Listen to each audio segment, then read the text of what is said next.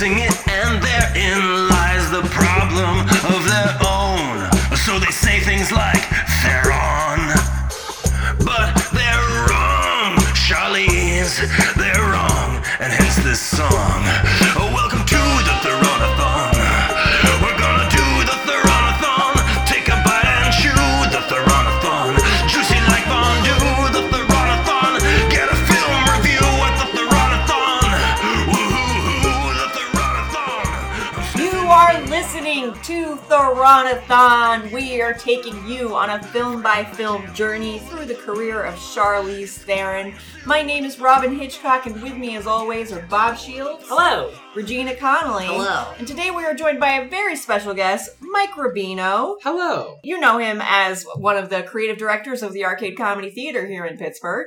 And we've asked him to come on the show to talk about The Curse of the Jade Scorpion, Woody Allen's 2001 slapstick noir. Slapstick? Yeah. Screwball noir? Yeah. Screwball is what the word I was looking for. There are fireworks. There Okay, there are. are. Okay, so let's get to our one sound reviews. Huh? Okay. Was that getting slapped in the face? That was the ending. Oh, It was we'll largely get there. like, and then the ending happened, and I was like, what? Get there, we'll get there. This movie actually features Woody Allen acting, Extensively. which I thought was going to make it harder to watch than Celebrity, but it didn't for No. me, because here's the thing, is that he was still so present in Yes. Celebrity. Yes.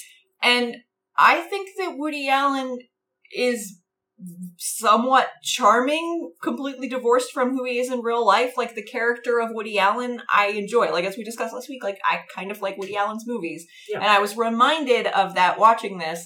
And it's so much more effective when it's actually him as opposed to Kenneth Branagh pretending to be. I think when he's absent and it's just the specter of him, it's Yeah. also so much bigger to be like, everything about Celebrity I really dislike, and he's also like in like the shadowy background of it. Yeah. But when he's actually there in front of you, he, not to be literal, but he just seems very small. It's true. Nobody else talks like Woody Allen, so it's always weird when other actors try to talk like Woody Allen, and it's Yeah. not very successful. Yeah. That is true. So, Mike, you are a Woody Allen fan, for like a lifelong fan? Well, I feel like I've got to... that comes with a lot of baggage nowadays. Yes, I more meant like before I'm happy to the- unpack it. He was. I find his films very influential in my own like comedic sensibilities. Mhm. He's always been a problematic person, but much more so nowadays than he was when I first started watching him, which was like in 7th or 8th grade, and I started watching his like goofy movies like Bananas and things like that. But yes, I do have most of his films. I've seen every single one of them up until Blue Jasmine. Yeah, so I can at least speak to his canon Yeah. and where this falls in it. And So, not to, because Mike's not going to participate in the rankings at the end of the episode. So, where would you say this falls in the canon? Like, what, like, What Quartile. quadrant? Yeah. Yes. Sure. Well, I mean, I'll say that, so this film is part of his, like, DreamWorks films. So he had a deal with DreamWorks for a period in the 2000s. And he made very specific films that all kind of feel similar. One of which is Small Time Crooks, which is one of my favorite Woody Allen movies. I remember liking that. I can't tell you much about it. He's a bank robber, and he ends up robbing like accidentally faking like a cookie business, and it becomes more successful than the bank robbery. This was the movie he made right after that, Okay. and so I found this movie more charming than I remembered it being back in the day. Because you were disappointed then. Right. Back in the day, I was like, not as good as Small Time Crooks. Now I'm like, well, in the grand scheme of his later work, it's, I think, maybe better than some of his other stuff. He's gotten very hit or miss from the 2000s on. So you got to celebrate like his minor victories if you're a fan of his. One thing I noticed is that this one looks like a movie. Like, he had a Yes. real cinematographer. Right. And so it was, in that way, a departure from both Celebrity, which we just watched, and also the recent Woody Allen movies that I've seen. Well, I was just curious because, like, I, despite having a movie podcast, like, don't know very much about movies. But so, like, what about, like, his comedy, like, did you find, or his filmmaking, like, influential? Or, like, what is the, like, I know that he's a revered filmmaker, was for a time before personal life stuff became more problematic for him. But, like, what aspects of his filmmaking do you like or find inspirational? Well, I think his writing is often more influential to me than his filmmaking. Mhm. Like he's got a very kind of, it's very witty, it's very smart, but it's also like skews towards like surrealist a little bit here and there. His earlier, funnier films were very much in the vein of like Airplane and things like that, where they were more just parodies on a genre or a feel. I think his filmmaking is interesting. I consider him closer to like a Tarantino, where he is borrowing so much from just other filmmakers that he likes Mhm. and regurgitating it back.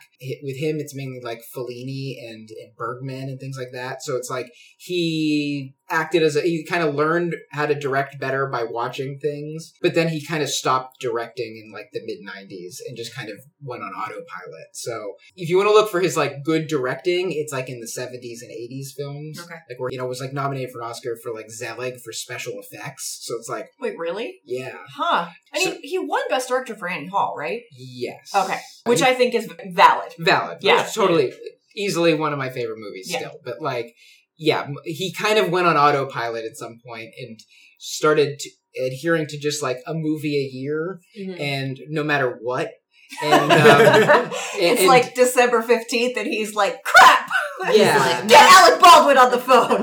Yeah. NaNoWriMo. And all like- year long. he basically, like, there was a very scathing article, magazine, it might have been Vanity Fair or something, about how he just is not a creative person anymore, and Yeah. he just pulls notes out of a drawer and makes them into movies, and it's very autopilot. That was where I learned what we talked about in last week's episode, how he pretty much just takes one take of everything. Yeah, and it's very apparent in this movie too, like where he Right. like is actually going up on his lines and like flubbing words. This movie is not really evident of, or like exemplary of his work, but I think that the way that he was a sponge and sort of made famous directors or art house directors accessible through comedy, I think is an interesting. That's actually that's a Interesting really thing. interesting thought. That's why we asked you to be on here. Yeah. For your interesting thoughts. Well, thank you. So the plot, and I'm not going to say the plot such as it is. This movie has a plot. It has a real plot. Yes. This is a real movie, unlike Celebrity. Celebrity, which Celebrity is is just a not- series of events. Yeah, Celebrity's not good. What happens? So, it starts off, Woody Allen is introduced, and he is an insurance investigator, much like the character in Memento. Memento is your go-to for an insurance It's the investigator? only other movie I can think of that where the star or the main Isn't character that is an Double insurance Indemnity? investigator. I haven't seen that. I've never even heard of that. Well, that's about insurance fraud. Okay. It's possible he's just a regular detective. Anyway, yes, Memento is my go-to for insurance fraud. Okay. That's fair. Movie starts, he has just cracked an insurance case. Off-screen. Off-screen.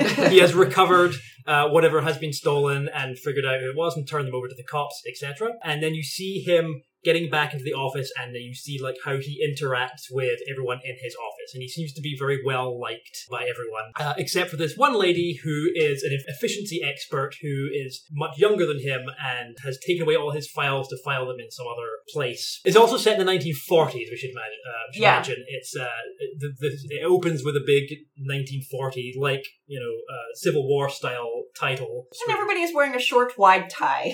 Yes. That's Yeah, how you like know. cartoon, like this, the private detectives you see wear cartoonishly short ties. That was the style then. Was it really? I Yes. thought that was the style of cartoons. I think that was the It was real the style. style. Okay, I'll take your word for it. So anyway, I mean, I wasn't around. So he obviously has it out with this lady, and this lady says, "Hey, I don't work for you. You can't This order me lady around." played, sorry to interrupt you, this lady played by Helen Hunt. Yes, marvelously so. Betty Ann Marvelously so. Fitzgerald. I think she's the best part of the movie. Yeah. Interesting, we're gonna have to put a pin in that. So I really liked her. So they do not get along. There's a little flashback as to why that is, like his early attempt to do so. Later on, you see them all going for a drink at some nightclub where a hypnotist is performing. Played by Winchester from MASH. David Ogden Stiers, R.I.P. I put 3 exclamation marks in my notes when he showed up. So he very delightfully is hypnotizing, and he asks for members from the audience, and the two people who go up are, of course, Woody Allen and Helen Hunt, and then he hypnotizes them so that they are in love. I thought it was going to do an Office Space style thing where the hypnotist was going to spontaneously die and they were going to remain in love, but that's not what happens. He wakes them up from their trance and they don't remember anything, and they're not in love. And they're not in love anymore, and their friends have a good laugh about it. So things then progress on to whatever happens next, and in the middle of the night, Woody Allen gets a phone call, and it's the hypnotist who says his trigger word to put him under a trance, and he then gives him instructions to go and rob various places That he has burglar-proofed. that Yes. he has himself Their installed clients. security. So he knows how to get around the security. Yes, and at one point during the when they're having a drink, he explains, how I find criminals is I put myself into their mindset and blah blah blah, Yeah. and the only person who I wouldn't be able to catch would be me, or something along those lines. And he's instructed that when he wakes up, he won't remember anything. And that's very much the audience's experience because we don't see any of the fun, interesting jewelry heist at all. It's just Right. like, well, he's hypnotized and now he has You jewels see him, somewhere. disable a camera. I want lasers. Here's why I know that. I kept falling asleep during this movie. And I specifically kept falling asleep during one of his little heists. Is your trigger word the same as his? Maybe. Robin, And- what did you do? I don't know. I have to watch the news tonight. But yeah, I kept having to rewind back to that part. He does one thing to indicate that he is doing an elaborate heist where it's Right. like, I have touched this electrical box. And then it's a shot of the estate. But you don't see, you see little bits of him interacting with people while under trance. He talks to the night guard at his office in his weirdly formal hypnotist speak. And that is charming. So I just wanted more of that. And you do not get it. Also, it plays the best part of the score whenever someone is under trance. It's like Banjo. it's like Banjo Pink Panther It's music. amazing. So when I first watched this, I was obsessed with that song. It's by Wilbur de Paris. And I went out and found his greatest hits album that had that song on it. Yeah. Because I was like, this is the best song Woody Allen has used in a movie since Manhattan.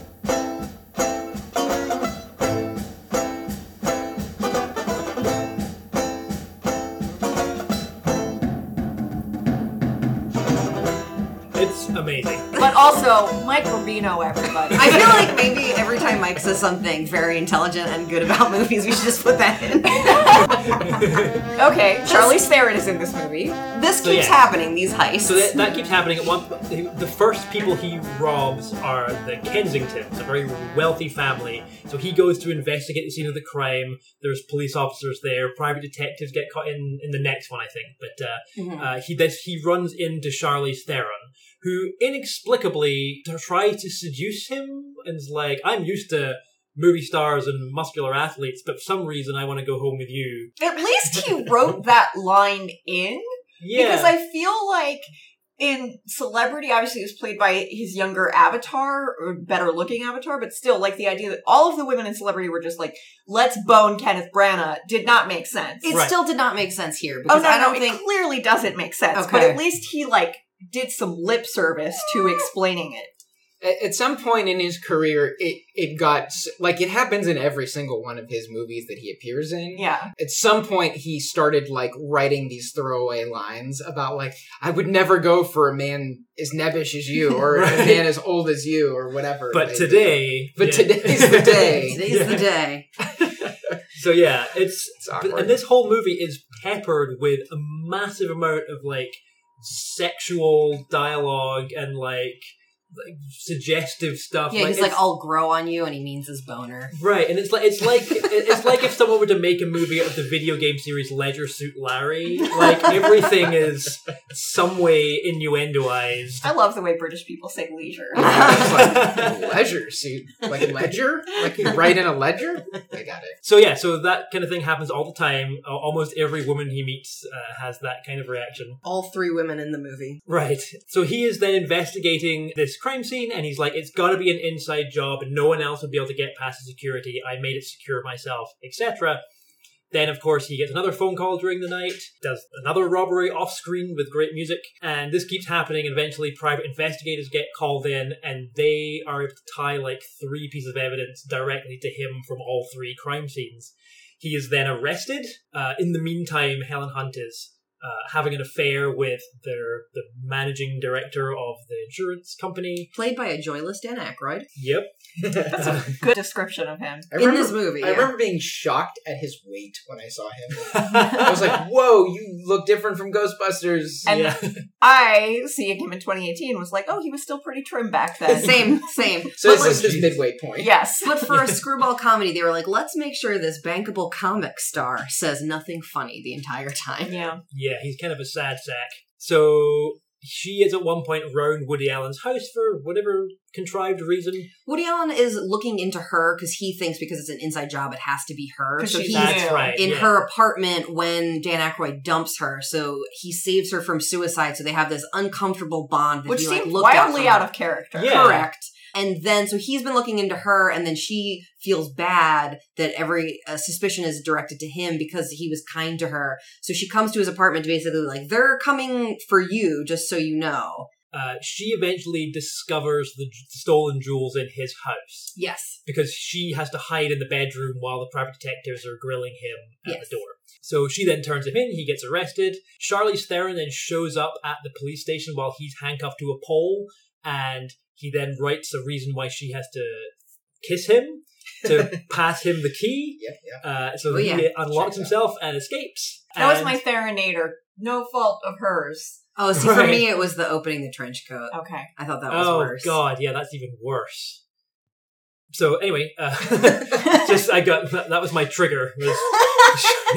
So he escapes and then starts investigating. He has like Sherlock Holmes has a network of homeless informants. And he has somebody who's wearing the Robin Hood blind guy sunglasses that Yes. he goes to. I loved that character. Yeah, that was He was great. my favorite part of the whole movie, and I looked him up, and apparently he's like a formative comic. Like he's like a big deal. Do you know anything about this, Mike? I mean, I just kind of recognized him, but I couldn't tell you where he was from. His name is Professor something. What? That's Cruel his title, parents. or his first name is His- Professor? His, The like, stage name? His stage name Oh, is okay. Professor Erwin Corey. Oh, there he is. Why are you giggling? Because it's such a weird thing to be like, we gotta make sure you know who this guy who has got 3 lines in this terrible Yeah. 17-year-old movie is. I just enjoy our conceit. It's because he was apparently an important comedian, and we are comedians. I'm not judging you. Okay. I just think it's adorable He that this is played- what we do. He played Poppy in Jack, Oh dear! the Wow. Robin Williams film. I saw that movie in the theater. In my head, I'm just hearing the banjos every time Mike says something.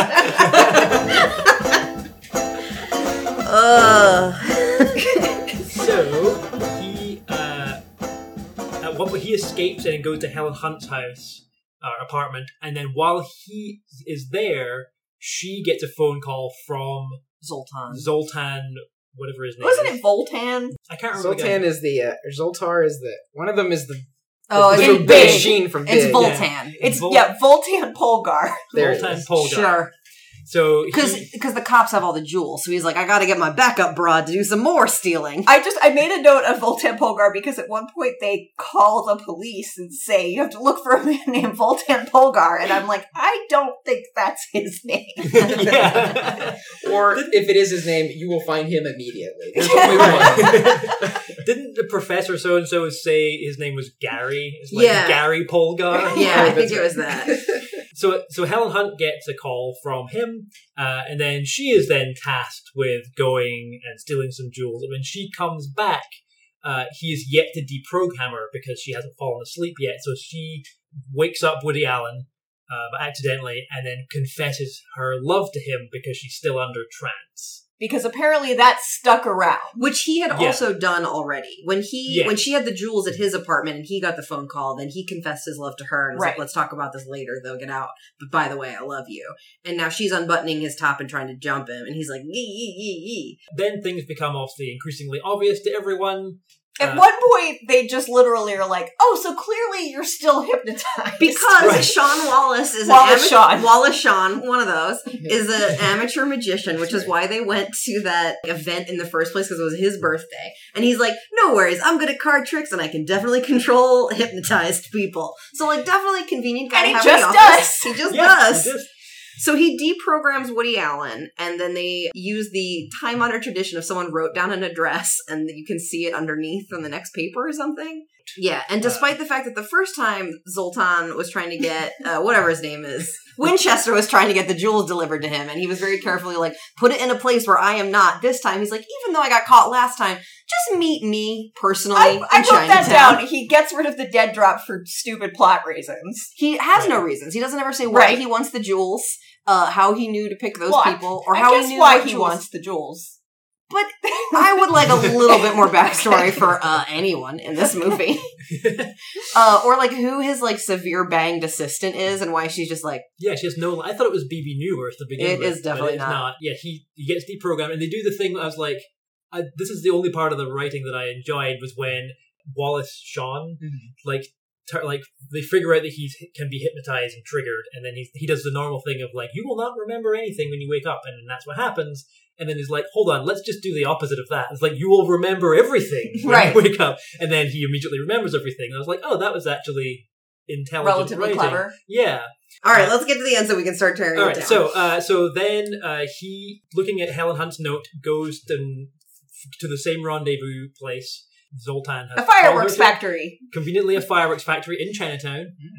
And Voltan decides, for no apparent reason, when faced with someone he had successfully hypnotized, does not try to re-hypnotize him. He Yes. doesn't say his Yeah. trigger word. He's just like, you I'm figured just it going to out. shoot you. And then inexplicably doesn't. Mm-hmm. And then he cartoonally runs away. Yes. Arms flailing. And that's the last we see of him. Yeah. Yeah. Goodbye, Winchester. Wait, does he like get away? No, with the it? cops are going after Oh, him. okay. Yeah, no, he gets arrested. Then, so it's just Woody Allen and Helen Hunt. Helen Hunt still under trance. Importantly. And then Woody Allen decides to take advantage and It's so upsetting, guys. decides that he's going Yeah. to Not good. French kiss her, and she will do so willingly because she is hypnotized. And he does it, his justification for it is like, you love me so much under your hypnotic state that everyone should feel that way once, even if it's not actually how they feel and they have no agency in it. But I'm giving you this gift of Aren't you I have this such good. a great guy? Yes, Oh. I'm giving you a memory. But guess what, guys? It's about to get more upsetting. Yeah. At least at first. But then all the fireworks go off because I think we're supposed to be really excited that this has happened. Yeah, I think it's supposed to be like an uplifting moment. Yeah. And it's just not. Yeah. It's not. Okay, so then in the denouement, goodness gracious. Helen Hunt's character and Dan Aykroyd's character are going on a trip together. What happens is Woody Allen decides that he's really in love with Helen Hunt's character, even though all they've done is yell at each other the entire movie. So he goes that's in while normal. she's That's packing. how movies work. But usually they're charming at some point Yeah. throughout the film. And then he goes in and he's like, oh, but I really love you. Isn't it enough that I love you? And Dan Aykroyd's kind of like, this is my girlfriend and you're being annoying. And he's like, is it annoying for me to profess my love to someone who's not in love with me? And then she's about to leave with Dan Aykroyd, and he says, as she's walking away from him, having not like listened to him or given him satisfaction, are you guys going to Madagascar? So he re-hypnotizes her.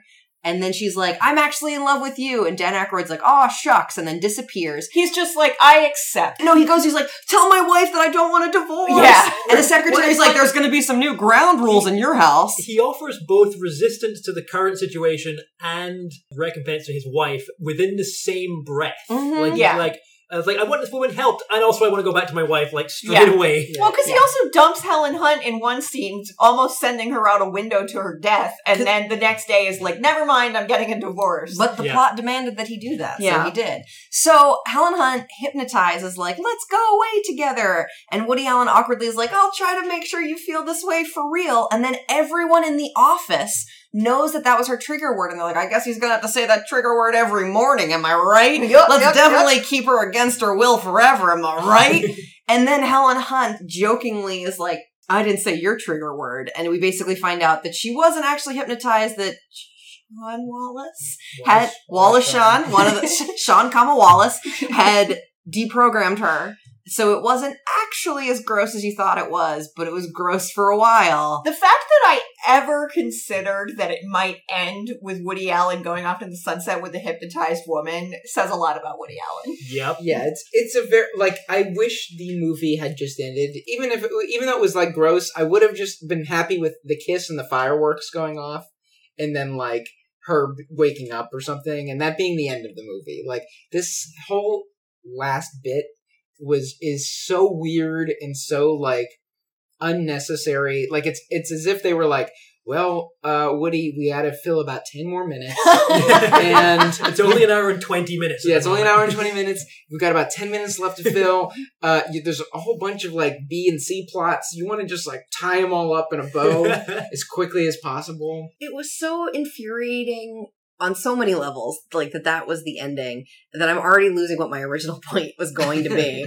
Why was she pretending? Because she wanted an out with her relationship with Dan Aykroyd. Why can't she say, I don't want to be with you, Dan Aykroyd? Which she had previously said in the previous scene. Because Woody Allen's character is willing to accept happiness at the price of someone having no will, that just all that they have inside them is adoration for him. Like, that's the moment when he kisses her. Right. And when she's leaving, he's basically like, I'd rather have you not as a person than let anyone else have you. Yeah. I'm willing to hypnotize you so that you're not who you are, rather than let you walk out the door with someone who I doesn't think is good for you. And the entire movie, Helen Hunt's character is like, you're a worm, you're vermin, you're gross.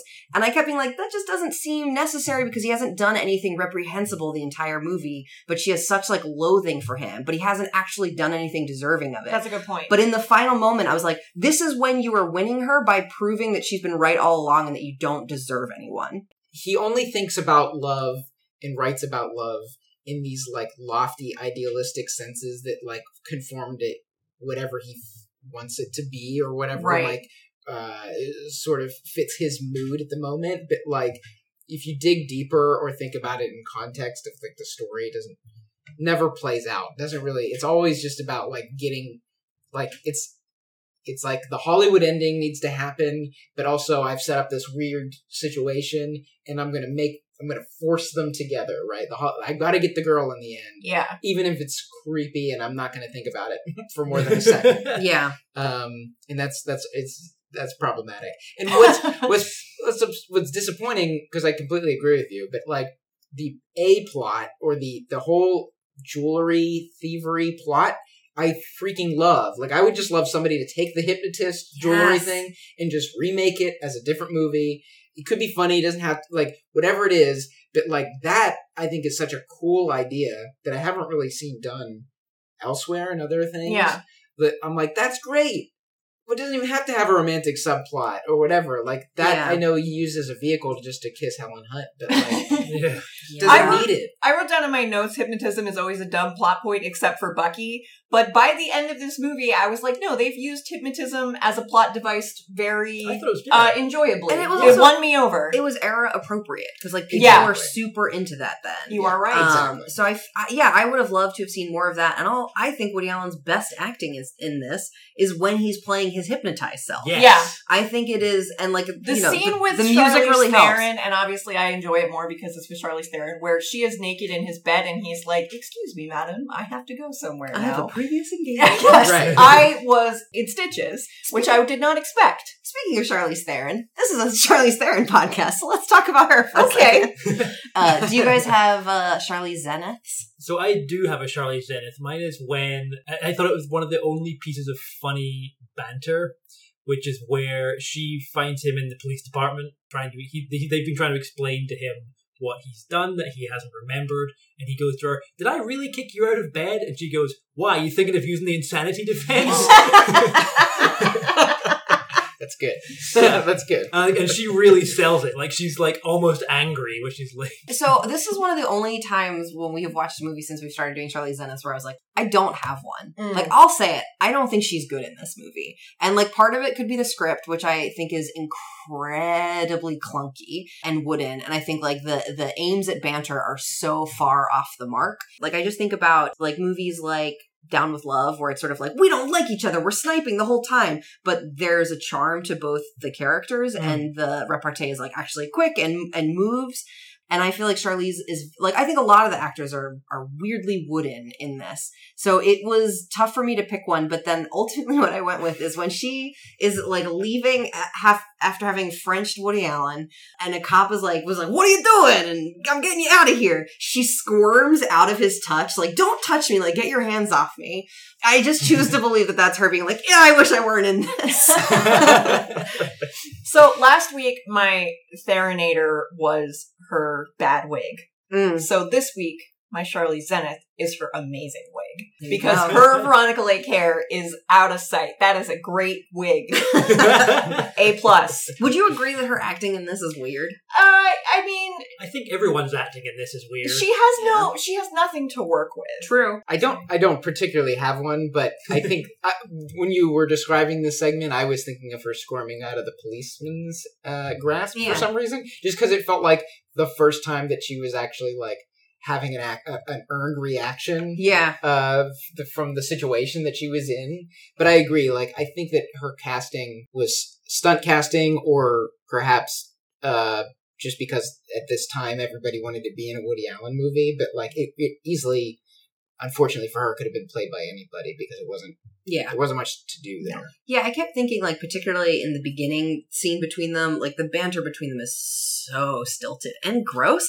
And, like, I think at some point, like, he threatens to, like, knock her around. He's like, or, like, I don't know. He definitely says that to Helen Hunt. Like, if you were a man, like, I'd punch you in the face or something along those lines. So, like, real cool. And, like, their banter back and forth is always things like, well, careful you don't fall and break all your legs on the stairs and stuff like that. And you're like... That was such an awkward line reading. Yeah. Just the awkwardness. The line, the worst was, like, I hope you don't choke at breakfast because no matter how hard you cough, you're not going to get that toast out of your throat and then you'll asphyxiate. And I think that's what I was thinking. Okay. Those jokes that Helen Hunt were saying, I'm sure they look great on paper. And it was like, I'm not sure. I got this character quirk where she says very elaborate. That's to injure yourself. It was and supposed she to be get the joke. Yes, it was supposed to be a joke. That it was like, I'm a nerd. I'm so much of a nerd and an efficiency expert that like my wisecracks at you are inefficient and very long. She delivers them like they are witty barbs, and they are not. It is bad. The first scene with Woody Allen and Charlize Theron, I thought a lot about things we've learned in improv, which is like, it felt to me like a beginner's improv scene where it was just like, I'm adding a bunch of new stuff and reasons without ever saying like why, like back to the point of like, why would this person who is an heiress and incredibly beautiful and has a fiance be like, a 65-year-old insurance investigator who I caught going through my shoes in my closet like a creep. That's the man I want to bone. Like, they just don't really, like, ever address why she would do any of the things that she does in this movie. Okay, so, Ebert or Meebert? Charlize Theron plays Laura Kensington, a woman with the dangerous beauty of a classic femme fatale, but without any real importance to the plot. Meebert. Ebert. That is a Meebert. What? Oh. I think it's the only time I've ever gotten it right. You say that every time you get it right. I think it's definitely the only time I've gotten it right where I'm the Other only people one. haven't. Okay. I usually just defer to Bob Shields, who's pretty good about it. Actually, I've had a losing streak recently. After, getting me every time for the first 30 episodes. You wised up. What was his overall impression? 2.5 stars, and kind of the Woody Allen makes a lot of movies. They're not all winners. Fair. That checks out. Fair. I do think the best part of this movie, in addition to the banjos, is just the soundtrack overall. Like, whenever they put music on, like, it's delightful. This, I feel like my dad had this CD in our car at some point. Like, if this movie has a soundtrack, I feel like he owned it. He uses almost the same soundtrack for all of his movies, but like when it's a modern film, it doesn't really make as much sense or doesn't feel good. So like, the fact that it was set in 1940 and actually had 40s music. Mm-hmm. I liked the costumes in this movie. I like the sets. Like, it looks a little cheap. Like, it reminded me a lot of A&E used to do those Nero Wolfe TV movies, and it looks like that, but in a really charming way. Like, I thought it had a nice feel to it. Yeah. Like, it looked very pleasant, and other than, like, the horrible ending, like, for the most part, it was like, oh, largely unobjectionable. Yeah. But I think like one of my like main concerns with the movie is that because we know the conceit of what's happening, like we know exactly what's happening and we telegraph the ending like right at the beginning, it was super boring to me. Like when you said you kept falling asleep, I was like, yeah, because I'm just slogging through repeated barbs and repeated heists that were exactly the same as the heist he just did. Like there's literally no change. It's a movie. It's a detective movie with no mystery. Yeah, that's true. Yeah, and there's no heightened.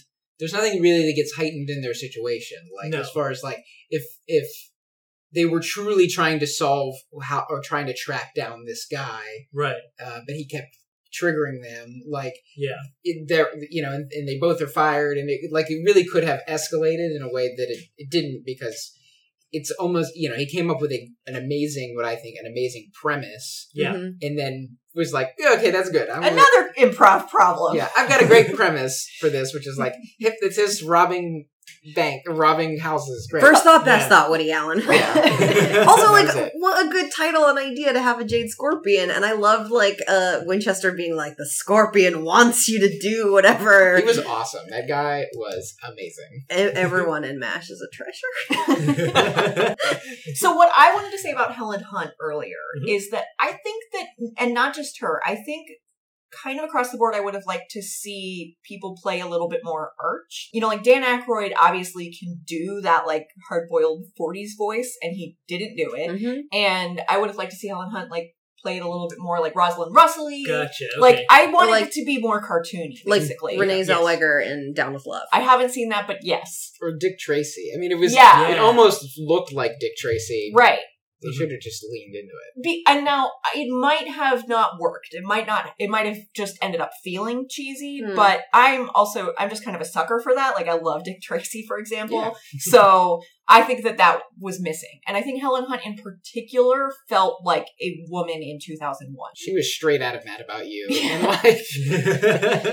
I also wonder if they had acted in a more Arch fashion, if that like style, like leaning into that stylistically would have forgiven some of the, like, because they're acting in a naturalistic way. Yeah. Like I'm looking for more like, well, why are you doing this? Mavis was thinking, why are you doing this? While pawing at your head just there. Adorable. Mavis, fifth chair, just tapped me on the head and be like, you're so right, Regina. It really was like a condescending head pat from a cat. Talk about naturalist acting all you want. Can we talk about one of my favorite terrible lines in this movie? Well, please. This is everything I love and hate about Woody Allen, the artist, in one sentence. Would you forget about logic and give me the benefit of the doubt? I hate how much I love that line. Would this film be improved by a prison riot? I don't think it would necessarily be harmed by it, aside from, as we discussed last week, problematic gays stuff, but it doesn't need it. Gaze, G-A-Z-E? Yeah. Yes. That's a snippet that can be taken really badly out of context. Better call Ledger Suit Larry. What do you think? I kind of agree. I wrote probably not because of similar reasons to Celebrity. Like, I don't trust him to do a good job with it.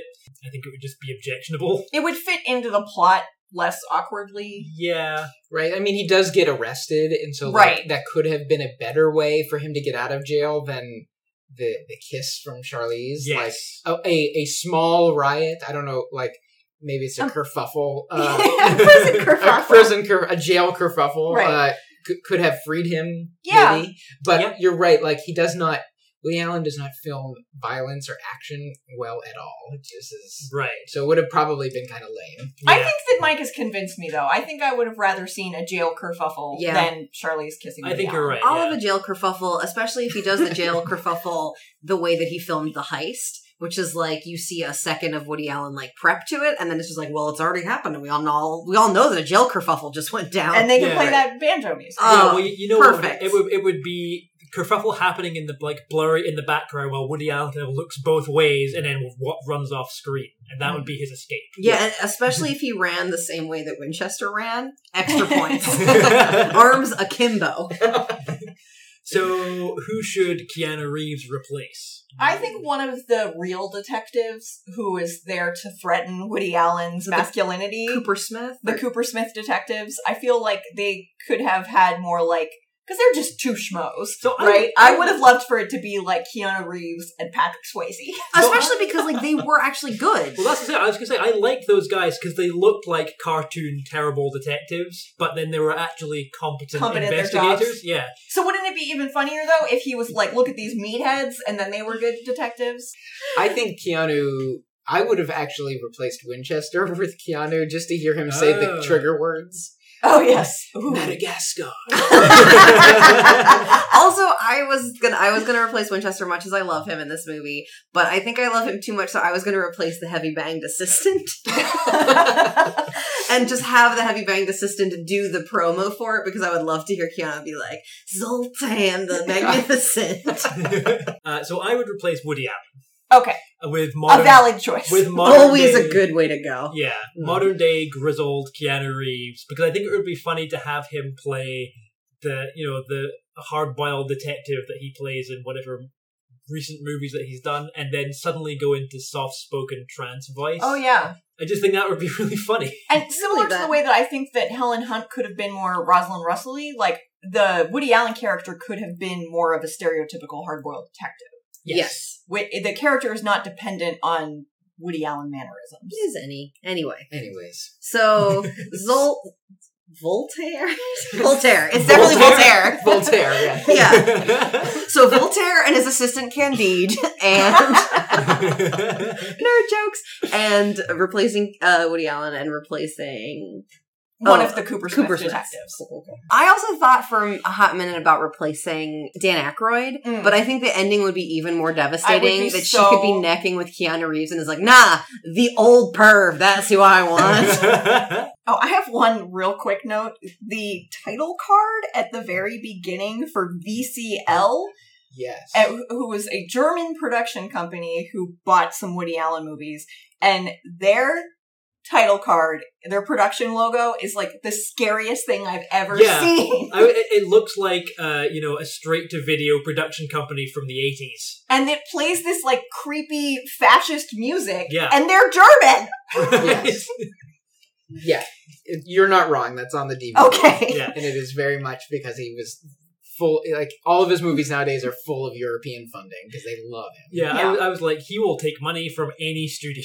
Yes. Do you think it's like just them being like, haha, Hollywood, like, we're gonna make sure you can't get rid of this blemish on your record? Okay, Well so said. as we go into ranking it, I need to apologize to our listeners that I never put in our rankings for Sleepwalking.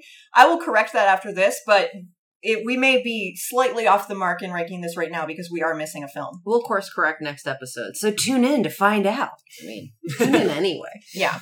I am going to put this, It's hard. I'm actually putting this much higher than I think I was going to. Ditto. I'm putting this above The Life and Death of Peter Sellers and below Hancock. Wow. So I am also putting mine one above The Life and Death of Peter Sellers, Tight. which makes it higher than Hudson Winter's War, and one below Head in the Clouds. I always like when things are below Head in the Clouds. I similarly am putting it a little higher than I think it probably deserves, but it's just such a buoyant bounce from how much I hated Celebrity. Right. I am putting it below Reindeer Games. Yeah, That's valid. Kind of wrong, so but nice. I'm sorry, Robin. It is above Head in the Clouds. Well, that's in my top 10, Regina. I still think that whatever you feel about all of the movie, that is her worst acting we've ever seen. I do. But her acting in this I also think is bad, but I'm going to blame it on the terrible script. I do have an important follow-up about J'adore. Oh, yeah. okay. So I get the Ulta mailer, and one of those little fragrance cards came in it. It fell out as I was walking upstairs with the mail, and I saw Charlize's face on my stairs, and I was like, yes, I am going to know what J'adore smells like. Did you say the moment you saw it? Gold is cold. Diamonds are dead.